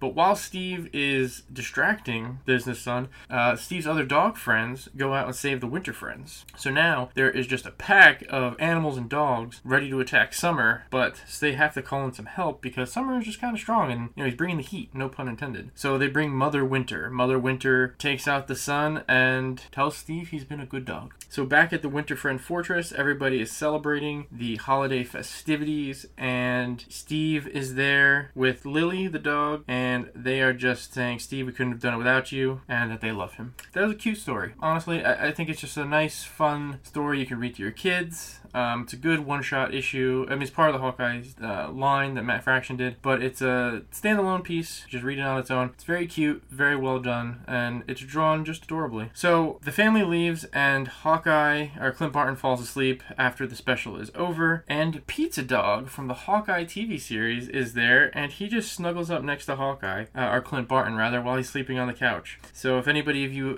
have dogs out there or pets that just love to snuggle, this is just that. And it's just really adorable at the end how he just lays on Clint Barton's chest, and it's just very wholesome, very cute, wholesome story. I think it's adorable, and I hope you enjoy it too. So if you haven't checked it out, please do so. Thank you for listening to X's for Podcast. If you'd like, I would really appreciate it if you can go check out my YouTube channel, Mike the Borg 9, MikeTheBorg 9. On YouTube, I talk about all things gaming, reviews, card games, spotlight things, flea market finds, New York Comic Con, all the above. Please go and give a like and subscribe. I'd really appreciate it. It would mean the world to me. Thank you, and thank you, Nico Action and Friends, for allowing me to be on the show, and I hope to see you again.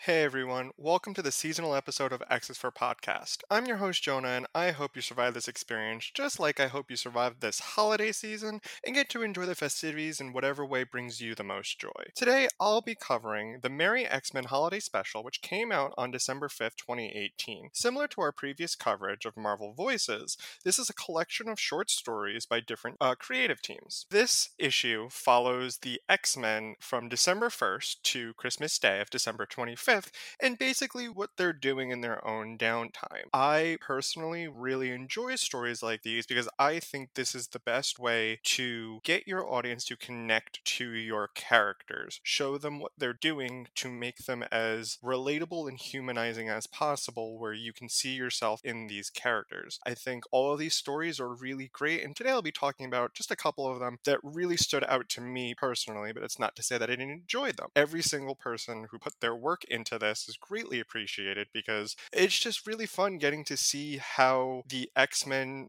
deal with the holiday season. It's really one of the most special things that you can do in terms of generally of being able to show what your characters are able to do in their downtime. So I was very excited to read this a couple of times and really see how some of my favorite characters react and what they do. The first story personally for me that stood out was December 4th, which is a Jean and Wade story where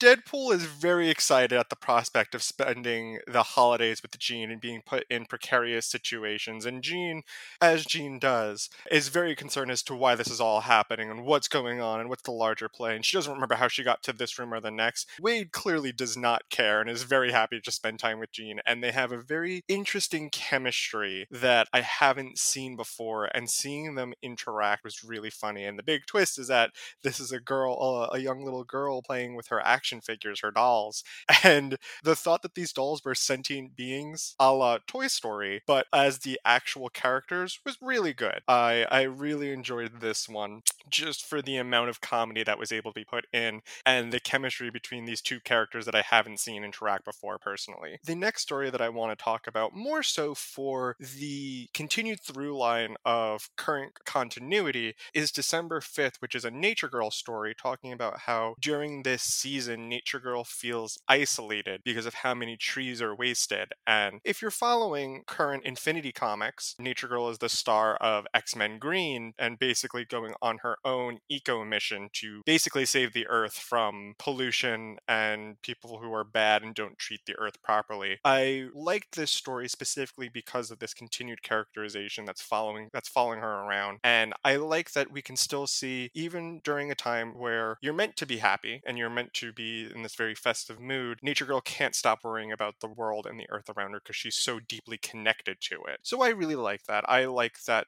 in terms of just continuity for this character, and that you can see it in issues that came out 3 years ago. So good for people on the Marvel team. The next one I want to talk about, December 14th, which is a Nightcrawler Wolverine story, which I want to say thank you to Chip Zdarsky, who wrote, drew, and colored the entire thing by himself. I often talk about how much I love Nightcrawler, obviously, but I also love the interactions between Wolverine and Nightcrawler. Wolverine doesn't act in the same way when he's around other people than when he's with Nightcrawler. He's a lot more relaxed and passive, even a little submissive, which is very fascinating to see that he is a little bit of a different person when he is with Kurt. And I like to attest that to Kurt just being such an overwhelming, sometimes pious man who's just so well-meaning and positive and wants to help, that I think you can't not just have a good time around Kurt. I think this story is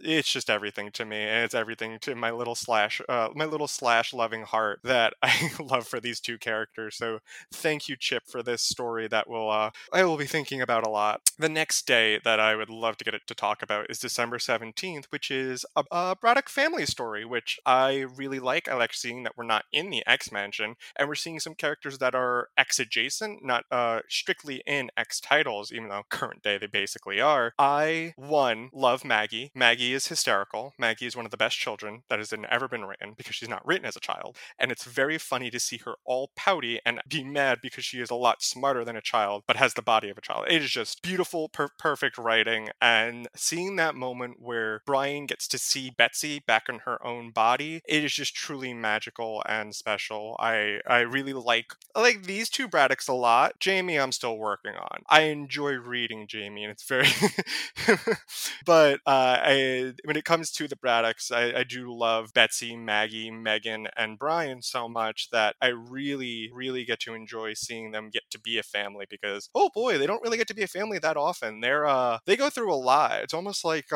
they're in their own drama. Granted, the X-Men basically is a soap opera, but they family themselves have been a soap opera for a very long time, separate from the X-Men. So getting to see them have a little bit of a downtime and have a really beautiful family moment, it's kind of like someone returning home, whether you're away or whatever you're doing, for whatever reason you're away. It's really special to see someone that you love and care about so much, especially since this is your twin sister. The next one that really, really made my heart swell was December 19th. This was written by Vita. Thank you, Vita, for this story. I personally love every single Wolverine, and as well as Wolverine Child. I love Logan, Daken, Laura, Gabby. I really do love all of them. I would I would love like an Addams Family value kind of like book, movie, show, whatever, starring all the Wolverine kids. I really love their interactions, not only with one another, but with their father, Logan. Really interesting. And this Gabby story was just so precious, and just to see her so full of life and happy and trying to figure out who got her as a Secret Santa. And like the thought that Gabby is very close with the Cuckoo sisters, the Stepford Cuckoos, makes me really happy for some reason. I like when not only do parents have an interesting relationship, but I like it when their kids have an interesting relationship too. And the thought that Wolverine and Emma might not like each other that much, but their kids are very close, makes me happy. And I would love to see more of that like through line today. I'm not sure if there's more, but that personally I really do enjoy and love seeing Gabby just hug I believe it's Celeste, it's one of those sisters, and it's just so precious precious and beautiful. So thank you for that. And then the last story I'm going to talk about before I get into, there's a little bit more of an overarching story in this, which is pretty interesting, is December 22nd, which it is not a happy tale, and it focuses on Beast and Beast going home for the holidays. And the X-Men have always been a stand-in for any marginalized group. And if you haven't heard that, or you didn't understand that, it's very clear in their allegories. It's not that subtle. And this story really drives that home. And while the X-Men often represent every single minority in that it's just they represent the idea of a marginalized group, this was personally for me a story that hit a little close to home about being a queer kid and the things that your family says that stick with you for negative reasons, and they don't realize it, and they don't realize that either you're in earshot or the way they're communicating certain ideas comes across as harmful. And like, I would have thought I had grandkids by now. It is oh boy. So I also like that this story delved into a lot of different moments and ideas of the holiday season that aren't always as joyous. And I think that's also really good because not everything is always going to be positive. And unfortunately, not everybody gets to enjoy the holiday season. So seeing a story like this also helps bridge that gap where it's kind of like adding lemon to a cake. You're adding a little bit of that sour, bitter acidicness to cut through the sweetness. And sometimes you really need that to make something really beautiful like this collection of stories. And finally, we're going to talk about the Jubilee story. So a couple of different days throughout this issue focus on Jubilee and Shogo, where Jubilee is taking Shogo to Hawaii for a vacation. And she's really excited. Shogo's lovingly hugging a Banff doll that was originally Ileana's, and it is so cute. Shogo was adorable. I love seeing Jubilee in this light, post-vampire apparently, which is hysterical to me. This story, we see Jubilee being accidentally captured and surviving in this weird place, which looking back, I should have been like, oh, yeah, this makes sense. And we see Jubilee basically not only fighting for her own life, but making sure she protects her son in a way that he's not in any explicit danger. And you look back and you're like, because it is revealed that a couple of business people hired Arcade to create a mall for them specifically, but Arcade, being Arcade, the twisted little man-child he is, turns out makes Murder Mall, which has a 41% survival rate for a mutant superhero. Or I guess it was 41% survival rate. And all of his investors were like, no, we just wanted a regular mall for the holiday season. He's like, but you don't understand. People would be lining on the doors because it's the perfect blend of escape room and savings. And I was like, well, this is a way to sell me on Arcade, because that's a hysterical way that Arcade would think about this, is that he creates escape rooms. Because yeah, that's definitely is the escape room where the price is your life. I really just like seeing Jubilee be able to kick some ass, and like, this is basically Die Hard. Jubilee is in her own version of Die Hard, and now I just want to see a full-length action film. So Marvel, please do that for me for this holiday season. Please put Jubilee in Die Hard. Literally the exact same movie, but it's just Jubilee. I think it'll be a hit. So with that, thank you for coming on this journey of me talking about my favorite things for this title. And if you are interested in reading, there's so many other great stories that I think anybody can find and connect to. Please find this, go pick it up at your local comic shop if they have it. It's available online on Marvel Unlimited. It's a cute little read if you just need something to just relax to and you don't really want to think too hard about it. It's just a good time. So thank you for following me on this journey.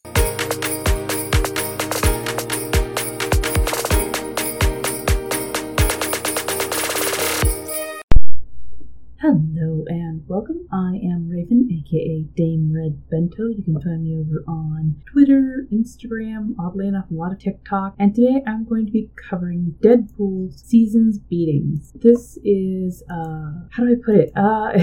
If you know Marvel's voices, that's a great way to kind of describe this particular comic book. And we get to have a bunch of fun, smaller comics all wrapped up into one giant holiday special starring Deadpool. It was made in 2018 and is dedicated to Stan Lee, who lived from 1922 till 2018. In this story, I find the artwork very interesting. It's super stylized in a form of art that we probably haven't seen for a long time. To me, it was very reminiscent of, say, roughly the 1960s, 1970s-ish, or even better yet, it feels very much like an indie comic, which I actually kind of really enjoyed. Art styles do switch a little bit between each of the stories, but holds decently consistent in not only its coloring, but its construction. And I really enjoyed that. The writer was Jason Latour. The artists were Greg Hinkle, Chris Brunner, Veronica Fish, and Mario Del Pino. Color artists are Rico Renzi, Jim Campbell, and Veronica Fish. And letterer is VC's Travis Lanham, who I believe we've had quite a bit of his work on our podcast, which is yay! Good to see that people are having longevity in their careers. It makes me very happy. The cover was actually done by Marcos Martin. A variant cover was done by Jason Latour. The recap page art is done by Anthony Gambino, and our assistant editor is Lauren Amaro. Devin Lewis is the editor, and Nick Lowe is the executive editor. There was a lot of people involved in making this comic, and it was absolutely fabulous. So getting right into it, we see that it is Christmas at the mall, and unfortunately, Santa does not seem to be anywhere to be found. Instead, we have classic X-Force, which just made me absolutely giggle, because if you've known X-Force, they were really popular for a hot minute in the 90s. And then, they went their way. We have seen them come back in their own book, X-Force, tied to the X titles, of course. But it's kind of funny because it's very tongue-in-cheek, and they do poke a little bit of fun at the old classic X-Force. And I love the fact that, Dom and Cannonball are there and just going at it. And she's like, look, why are we here? We're not meant for kids. Which she's right. If you've ever read the old X-Force, they were definitely not for children. From the inside of the mall, we find Deadpool out in a dumpster, which, God, how many times have we found poor DP neck deep in a dumpster? Several occasions, including a movie. But yeah, he gets out, he rummages through his big sack. And, it's looking for all kinds of fun, fourth wall breaky kind of stuff to do. It cuts to our first story, which is Peter Parker doing his Spider-Man thing, and of course calling MJ and kind of letting her know that, yeah, sorry, won't be home. It's either MJ or his aunt. But yeah, he's out being Spider-Man, which means getting tore up and fighting, Mysterio and Hobgoblin, Black Cat, just getting whooped. And, as always, he has just been absolutely, running his butt off, trying to get everything done, get his costume put back together, and just running himself into the dirt. We see him as he's kind of walking up and just doing his thing, just being a regular human being on the streets, and, just kind of runs into a guy, starts making some small chat in front of a perfume store. Cuts from there to a picture of Miles and his best friend, and, the best friend's like, hey, we should just, come on, let's get you something fun for Christmas. You should get something for yourself, because you do so much for this city, being Spider-Man. Why not treat yourself? Treat yourself. But yeah, Spider sends us tingling, and he's off like a shot. Cutting back to Peter Parker, who just looks tired as all get out, because he's just realized that the guy he was talking to is gonna try and go full supervillain. Miles takes off, goes to help, thinks that poor Peter is Venom of all things because he's wearing an older Spider-Man suit, and decides that, no, I'm gonna be Spider-Man for the night. Pete, you should go home. And of course, Peter wants to fight him on it, and then just ends up passing out from pure exhaustion, which lovingly Miles puts him in a cab and make sure that he gets home for Christmas for once, because he's had plenty of rest, and he's been doing the Spider-Man thing, but he hasn't been running himself to exhaustion. So Miles takes over as Spider-Man for the night, which that makes my heart so happy, because I think Miles Morales has been one of my favorite Spider-Mans in a lot of ways, because he recognizes that, yeah, he's not the full-time Spider-Man, but, family and friends and not working yourself into the ground are a good thing. So, yay! From there, we go to Nut and Bots, which is, of course, Latveria. I'm sorry, I giggle so much at this because of who's in it. But yeah, it's Doom. It's Dr. Doom. And of course, he's made, his decree that there's to be no merriment this night, because, he can't stand, niceties and festivities and holidays and things that are not focused on him. I mean, same old Doom. But these days, somebody really needs to crack that tin suit open and find the man that's actually inside. But, to the rescue, we've got Squirrel Girl, which she brings one of her squirrely friends along. They take out the Doom, the Doom bots, I should say, and decide to actually drop in and kind of have a little heart-to-heart with Doom, which, of course, Doom. You're like only my sixth most, hated arch enemy type person, so I'm not even gonna, acknowledge you. And she's like, oh, come on, it's Christmas. Plus, I brought you a gift, and, there it is. Go ahead, take it if you want. And he ends up tearing open the gift and actually really enjoying what's inside. Which, I love Squirrel Girl because, yes, she's a fighter, but she also quite often will actually talk through and take a different approach to dealing with a lot of villains, which most people don't talk to villains. They just punchy and go from there. So it's nice to see a different approach taken. And I think somewhere in there, Doom really does appreciate the gift that she got him. So, yay! We pop back over to Deadpool wondering, WTF? Seriously, what was this? What the hell?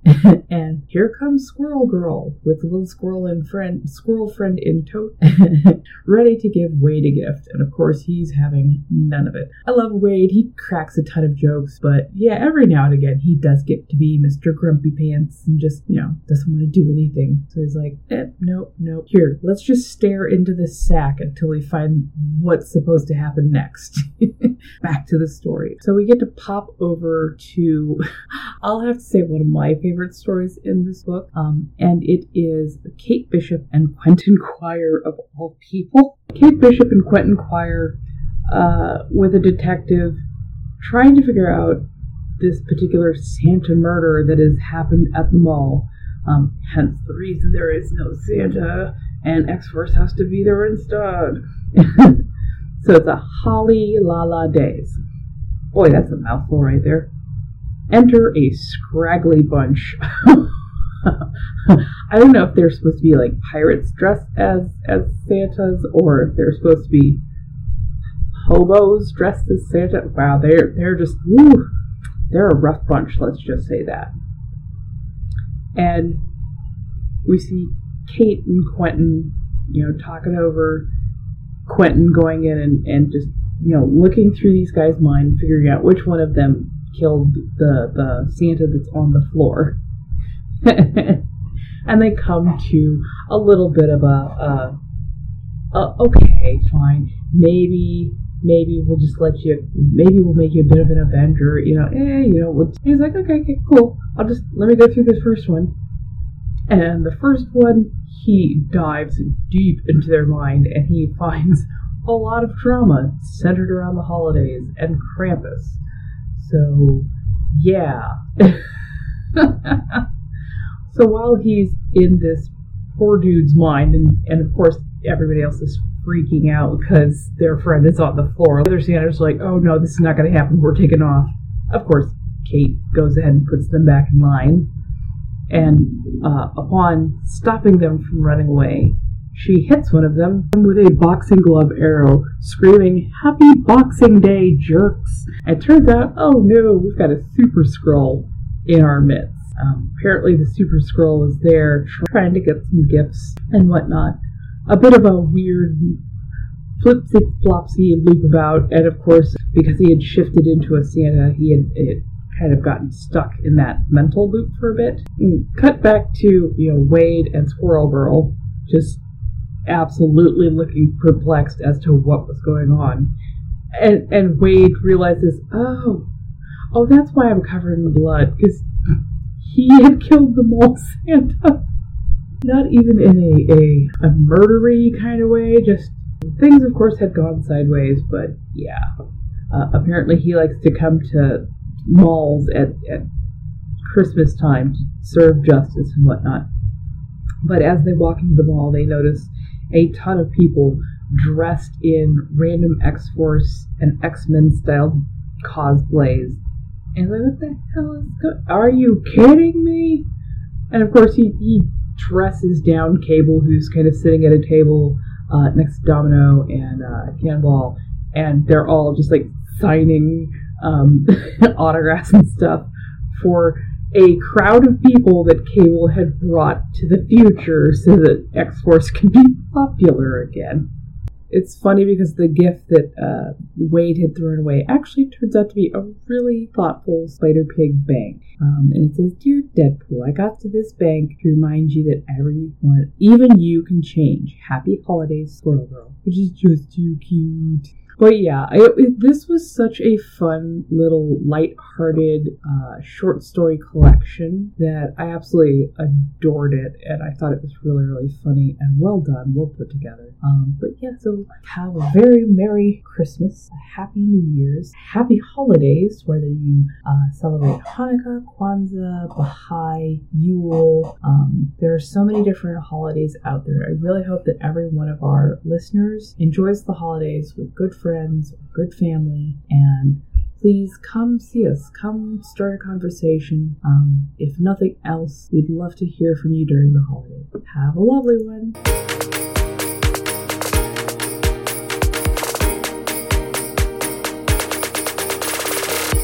All right, everybody. So it's so fucking ridiculous how many times we've come back to King in Black.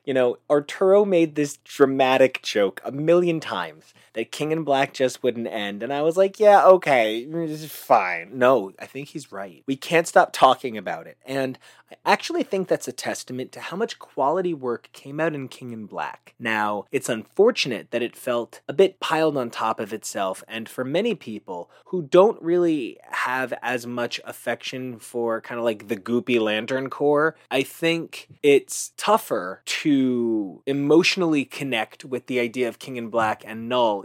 For me, it was really about following through on the ideas of Jason Aaron's, sort of Null concept and the all black and, but neither here nor there. Tune into Kyle and Nico's upcoming Thor Bros. But Steve comes in with an incredible take on 2 King in Black specials that I now know I can't wait to read. Because we love making this show for you every week, and it just wouldn't be the same without you. We're going to have another episode of regular coverage, and then one more holiday special to close out our holiday coverage for the year. Guys, until next time, enjoy Steve in this last segment. Keep those mutant lights lit, those Krakoan gateways open, and as always, we'll see you on the other side.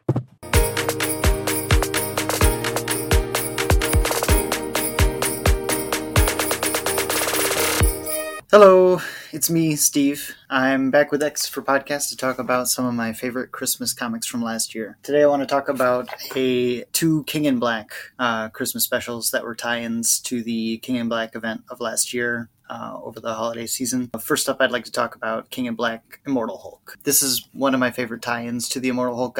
I really enjoyed every single tie-in that they put out, but this one was really a miracle of economical storytelling. The layout work is phenomenal, but let me just get right into it. This one's written by Al Ewing, and that's written in a loose sense. Al Ewing came up with the story and plot, but there are no words. This is a dialogue-free issue entirely, which is always something I have a lot of fun with. Aaron Cooter is handling art duties and just absolutely phenomenal work with the pacing of the layout. The ability to tell a story with absolutely 0 words is always a difficult one, but the pacing is really something marvelous here, from the way that the book opens with a beautiful snowy view of New York City splash page, and then quickly shunts to these thick black gutters surrounding sort of like film with frames setting the mood, depicting the scenes in the streets, and then quickly devolving into short triptychs of boxes to display a sense of motion and change over the course of the comic. Frank Martin and Eric Arciniega come through really hard with the colors on this one. It looks completely phenomenal. And we have Corey Pettit, as always, on letters. I was just completely wowed away. It's a simple story, and it's just a delightful one. The Hulk is wandering around, mostly depowered of Gamma, in New York City on Christmas Eve, and is just having regular Hulk adventures, running into people, frightening the hell out of them on accident, and then getting lost in the wonder of the moment. This is the childlike Savage Hulk that we usually have, or we usually had before Immortal Hulk started up. The look of childlike excitement and wonder on the Hulk's face in several of these scenes, and the looks of just abject confusion or fear or pain, are so evocative of a true childhood in a way that no other artist on Hulk has really captured for me, ever. It's a welcome change from the main art on Immortal Hulk, and in fact, I would love to see an entire sequel run by Aaron Kuder, honestly, after reading this one shot. It lives within the simplicity, but there is detail when is necessary to make real grotesque scenes. The King in Black nullified symbiote monsters are more scary in this single issue than they are in the actual event comic for me. And in any of the other tie-ins, I really believed that they were a spooky, terrifying threat in this. And the absolute dynamism of every single panel, the way that action is very clearly conveyed, means that I hardly missed that there were no words actually written in this story. It's overall just a very simple tale of the Hulk dealing with these things, although the Savage Hulk himself ends up going back inside of the psyche of Banner when confronted with some traumatic memories of Christmas past that we see played out over and over again over the course of the Hulk run. But in his place, Joe Fixit comes out to do a little Die Hard style sequence where he's walking on glass in the street, leaving bloody footprints for our nullified symbiotes to follow and chase after him. But we see him pick up various things in different parts of the department store. The Mantlos. There's a lot of nice little references to past Hulk writers and artists of infamy and fame. And I don't know, it's hard to describe exactly how much I love the way that you don't need to read a thing to pick up on every single aspect of how this story works. Joe Fixit uses all of the knowledge he has as Banner to destroy these symbiotes using fire and sonics. But the real heart of it is the end where he realizes that he's still in this department store. He's got time to kill, and he can go to the toy section to transform back into the childlike Savage Hulk just to give him one Christmas gift that is so lovely, just the gift of joy to this child. And the look on Joe Fix's face when he understands what he can give is just so heartwarming to me. This issue is great. I highly recommend picking it up. The second short comic that I'd like to talk about today is King in Black, Iron Man, and Dr. Doom. This is one of the all-time goofiest comics I have ever read. I don't know that I have a terrible amount to say about this because it is extraordinarily silly, but that's kind of what I like about it. This one is written by Christopher Cantwell with Salvador LaRocca on art, Guru EFX on colors, and Travis Lanham of VC on letters. And I have not been reading Iron Man at this point, and I missed out on a lot of the Doctor Doom series by Christopher Cantwell, so I understand that they're both in this book because they're both written by the same author at this time. I was a little baffled by why Doom showed up to wish Iron Man a happier Christmas than he was having after having just killed Eddie Brock in the midst of the King in Black saga. But honestly, none of that matters, because the first thing that happens is Santa Claus, in the form of a venomized, nullified symbiote monster with his 8 reindeer, shows up in the sky to attack the two of them. And the rest of the issue is entirely given over to Dr. Doom and Iron Man fighting Santa Claus and debating between the two of them the merits of the existence of Kris Kringle himself and whether or not they want to believe in his existence. For me, the real key to this is all of Dr. Doom's insanely purple prose and his just spectacular dialogue regarding Santa Claus. Dr. Doom says things like, "It cannot be your hallowed gift giver. 'Tis merely some soulless perversion of the chimneyed one." And honestly, just hearing the chimneyed one is a delight in itself. This issue is completely silly. Dr. Doom slaughters all of Santa's reindeer in this issue, so that's a delight if you ever wanted to see that. He refers to them as flying freakish venison and antlered avian nightmares or something at some point. It's just a lot of joy given over to being as silly as possible, putting Dr. Doom in the position to constantly talk about Kris Kringle as if he's a real person. Honestly, I don't even need to really talk much about what happens in it. The art is absolutely fine. It looks good. Salvador Larroca has been doing this for a very long time. It's a story that has no bearing on anything outside of this other than for the sake of a few short jokes, and those jokes are just good. I want to read off a couple more of Dr. Doom's great lines in this, besides the chimneyed one. Probably the best is when, as they attack the nullified Santa Claus, Dr. Doom gets to shout, "Krampus, end thy reign!" in a bright green word bubble of shouting. "You have eradicated Nicholas, the jolliest of men," as he tells Iron Man that he has just killed Santa Claus. And let's see, maybe the final fun one is Dr. Doom musing to himself whether or not Claus could in fact be a Sorcerer Supreme himself. Both of these are a lot of fun. If you have a chance to pick them up and read them, I think they're great holiday reading. And I hope you check out some of the other comics that some of my other fellow contributors for X's for Podcasts will recommend to you on the other segments. Thanks again for listening. I've been Steve.